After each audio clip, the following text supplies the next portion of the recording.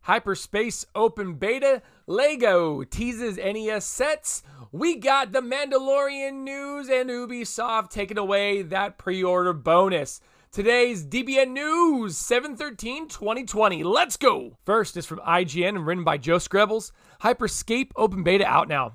Hyperscape has gone into Open Beta on PC. The new Battle Royale is currently playable only on PC, but will come to console at a later date.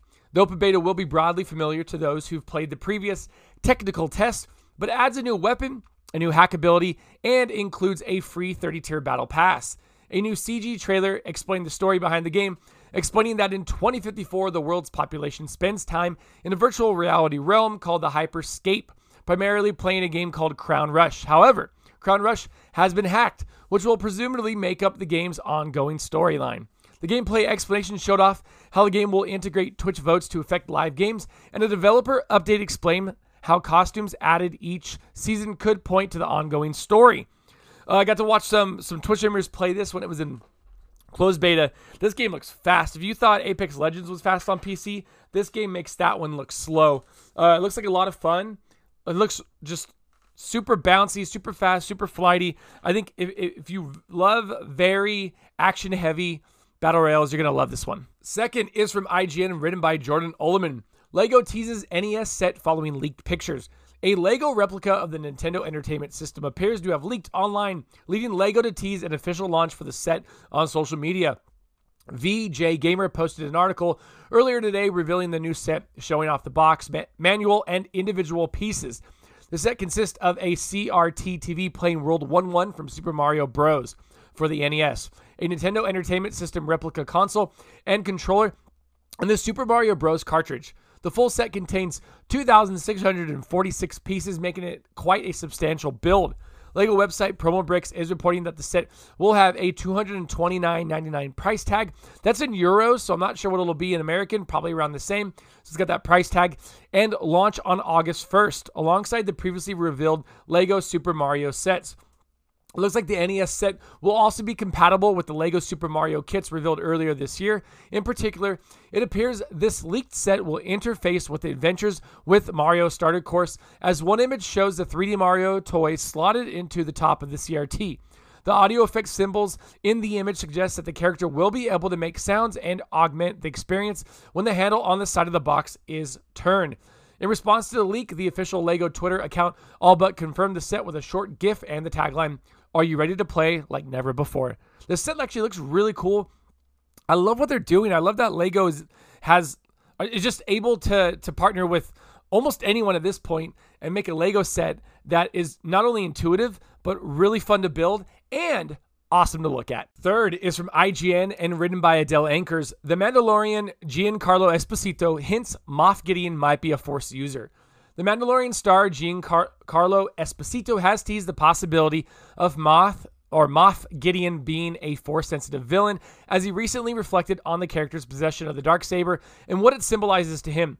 In an interview with Entertainment Tonight, Esposito offered up some more details about his expanded role in Season 2 of the Disney Plus Star Wars show, as he suggested that his character might be wielding more than just the physical powers of the black-bladed weapon. To be in the position of having that regal, graceful power, but have this saber which delineates a different part of me than any other character, Esposito explained, referring to the Darksaber twist at the end of the first season. To have this saber means I can use it, and I can do my own dirty work, that I'm a fighter, that I'm a warrior, that's part of me. It also creates the possibility that he is one of the ones. He possibly has that, and that to me is interesting because is he really that fallen hero? Is he a descendant of Darth Vader? Who is he? What does he want? He knows all about everything, and you'll have to wait to find out. Yeah, he's actually pretty good with that Darksaber too. Oh, man. So if you watch The Mandalorian Season 1, you got that bit at the end with the Darksaber and he pops out of the TIE Fighter.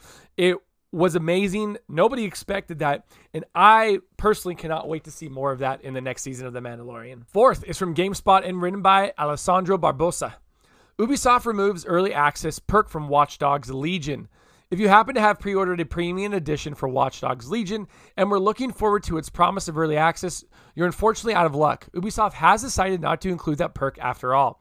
The developer is removing the 3-day early access perk for Watch Dogs Legion from all of its special editions, allowing the game to launch simultaneously for everyone on October 29th. This breaks a trend Ubisoft has had in place for many of its large games over the past few years, where paying extra allowed you to gain access to the game before most players.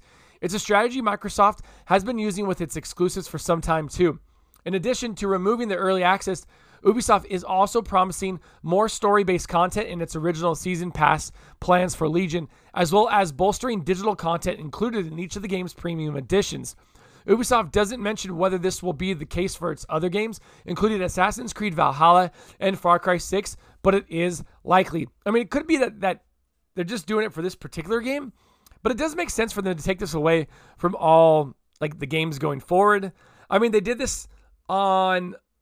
I don't see the point of having the early access. It kind of screws up stuff. It allows for spoilers to be out there. So I get it. I mean, I'm sure there's going to be people who are mad about this because if they already pre-ordered it and they already wanted that perk, they took it away. But in the end, it's probably better for everybody. And last is from IGN and written by Seth Macy. Microsoft Flight Simulator release date, 3 different editions announced. This is for all you PC Flight Simulator dorks. I'm just playing. I love you guys. But I figured I'd put this in there because I know that this has a niche audience, and maybe some of you listen to the show wanted to give you something of value. If you've been waiting to fly the friendly skies virtually via Microsoft Flight Simulator, your wait is nearly over. The latest version of Microsoft Flight Simulator releases August 18th for PC, and pre-orders are available beginning today.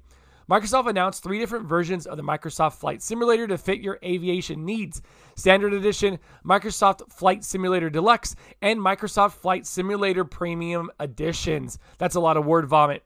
The Standard Edition includes 20 highly detailed planes and 30 handcrafted airports and costs $59.99. The Standard Edition of Microsoft Flight Simulator will also be included as part of Xbox Gamer Pass for PC on day 1. The Deluxe Edition includes everything from the Standard Edition plus an additional 5 aircraft and 5 international airports and retails for $89.99.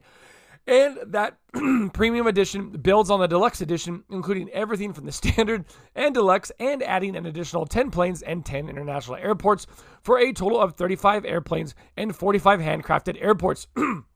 Since you have a little over a month to prepare, you're going to need to clear off 150 gigabytes of room to install Microsoft Flight Simulator to make room for all those textures and maps from all over the world. So, if you're a Flight Simulator fan, if this is what gets your rocks off, you're going to love it. It sounds like this is going to be the creme de la creme of Flight Simulator games.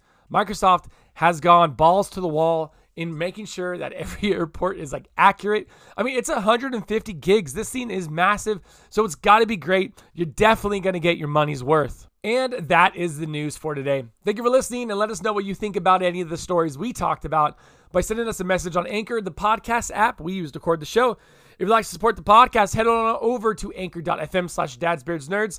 Hit that support this podcast button and sign up for a monthly donation. Next up, find us on all social medias at dadsbeardsnerds. And if you'd like to be part of our ever-growing Discord community, find that link in our Twitter bio or the show notes for every show that we release and produce. Until next time, I'm Anthony, and I look forward to making more content for you.